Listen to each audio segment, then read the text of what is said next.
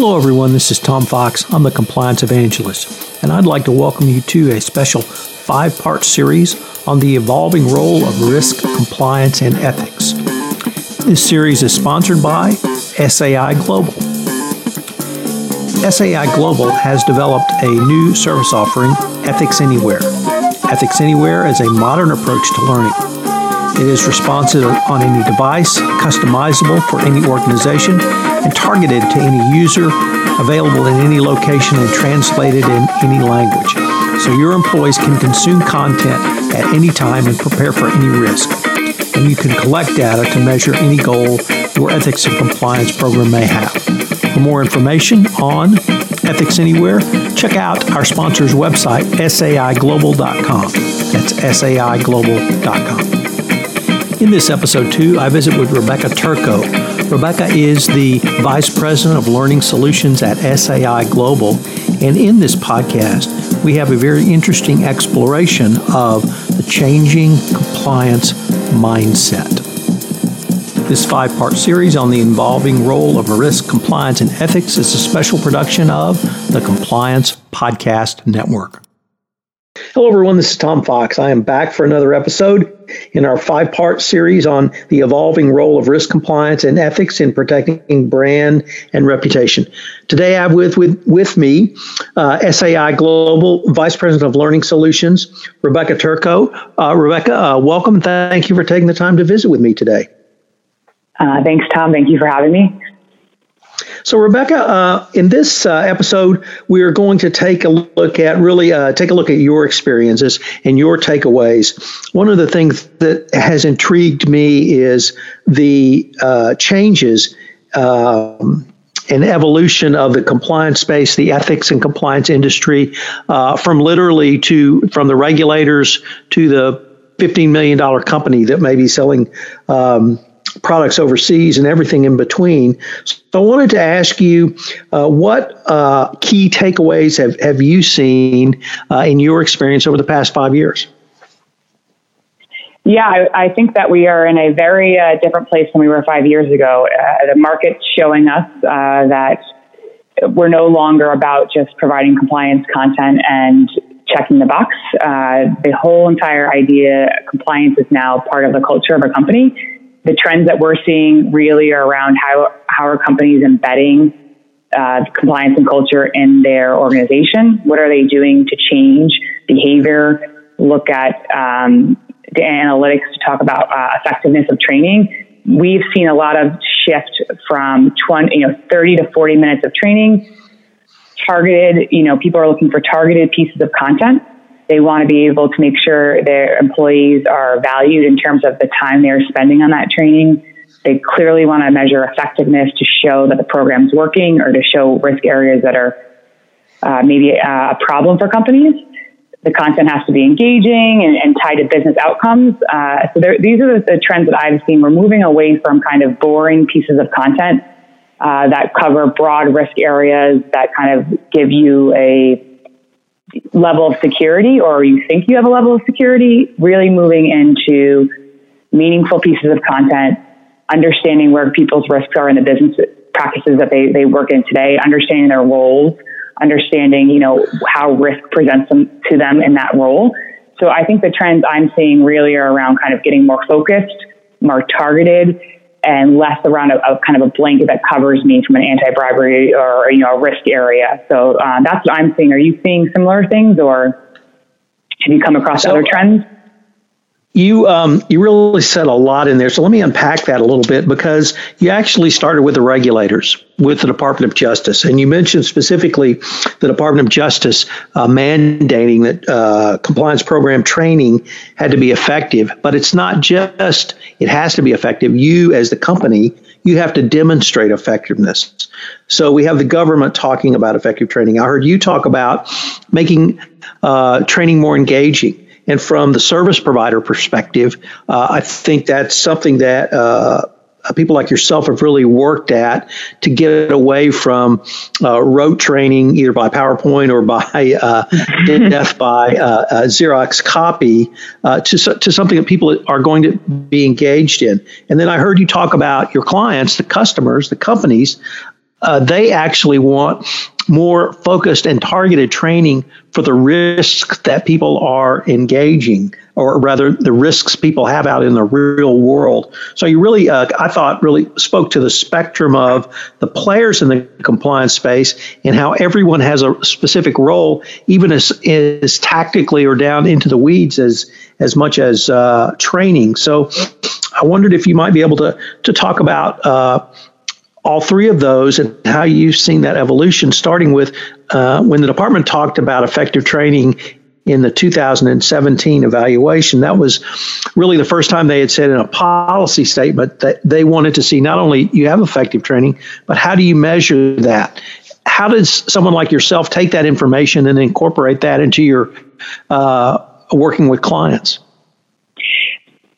It's a great question. I think there's a couple pieces here. Effectiveness, as you said, they came out in 2017 and said it's no longer checking the box. You have to do more. Learning, and I come from a learning background, is the key to any learning objective is being able to understand its concepts, understand how it applies to you, and then it's daily repetition or weekly, monthly repetition. It's not a one and done. So when we think about effectiveness for, our solution is, of course, you're going to have a high level offering that talks about kind of, risks in the business. You have to, meet your regulation, from the regulators, but also, and the learner needs to understand what it means to them. And it's not the first time they take the course. That does not mean that they're, able to make the best business decisions when presented with scenarios. Scenarios of working environments are complex. So we look at it in a way that says they need to understand what the risk is. They need to understand what to do if presented with that risk, right? Where to go, how to report if necessary. And then they also over time need to understand how that risk presents itself in their job. So a finance risk versus a sales risk are two different risks for an organization. So we look at effectiveness as saying you have to train them. You have to follow up with some type of reminder about that training, right? Or about that business risk. You have to infuse it in your manager conversations and your CEO messages. You have to start to have this culture of compliance, this community within your business that says compliance isn't a one-stop event. It's over time. And that is how you start to get to the behavior change. So we look at effectiveness to say, everything that we give you, whether it's an assessment in a course, whether it's a standalone, knowledge check, whether it's a question that asks, what do you think? Give me what you think about this scenario. Do you think there's risk? The value in grabbing those analytics and that data to then be able to start to measure where people are, where people really feel, what they think, what they understand. You start to drive your kind of roadmap for your compliance program year after year. Every year you'll say you're going to run a certain amount of courses and you just do it because you didn't do it last year or because the media says you have to do it, right? Because there's a movement. We look at saying, let's take the data, let's understand where your learners are, and let's help them along that journey. And it doesn't mean that everyone gets the same training. It means that we are going to make sure that we're helping you teach that employee what they need to know, understand how those risks present themselves, and then continue to train and remind them of how that may come up in their daily job and life. So it's measurement over time with effective questioning, right, and effective content. So one of the things or challenges that I assume you would have had to deal with in your learning, in your career in the learning industry, is the topic of engagement. And how do you engage employees? And we've seen training go from literally, PowerPoints to gamification to very interactive, very active. What do you see, or what's the role of a company like SAI Global in that engagement piece? How do you work to make training engaging for those sitting in the chairs or at the tables listening? I think it's an ongoing process. I think that the industry is looking for ways, to your point earlier, to get away from the PowerPoint, the kind of boring slideshow, and really think about what is engagement, what is gamification, what does that mean in a compliance context.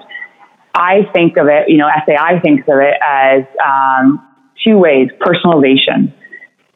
If the learner feels that the program's been personalized to them, whether it's asking questions up front about their role or questions about their, where they work or who they manage, there's an immediate interaction before I get a piece of content, right? So I'm immediately curious when I answer these questions, what the content is going to be behind this.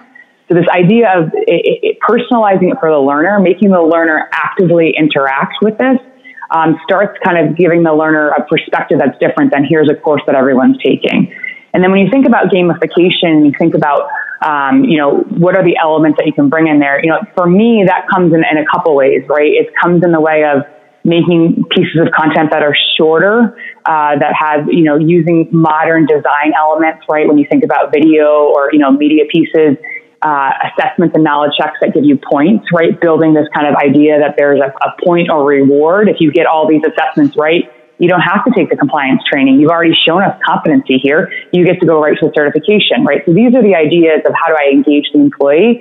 And I think that also comes down to those, when we talk about scenarios or, the risks is making those meaningful. It's making sure that, everything that you're putting in front of your employee looks like your brand. It looks like the office that they work in or their colleagues that they sit next to or the clients that they go and see. That is really important to making it meaningful and making it to the point where people feel that it's, personalized and engaging. It's not something off the shelf, right? That just every company is using. This was meant for me. This is meant for my company, for my job. And, for me to be able to make sure that I'm adhering to our rules as an organization. Rebecca, unfortunately, we are near the end of our time, but I've been visiting today with Rebecca Turco, the Vice President of Learning Solutions at SAI Global. We've been looking back really at what Rebecca has seen over the past 5 years, specifically in the area of compliance training and solutions. I hope you'll join us again tomorrow when we talk about Ethics Anywhere. Rebecca, thank you for taking the time to visit with me today. Thank you, Tom. Hello, everyone. This is Tom Fox again. I'd like to thank you for listening to this episode in our 5-part series, The Evolving Role of Risk, Compliance, and Ethics, sponsored by SAI Global. This 5-part series is a special production of the Compliance Podcast Network.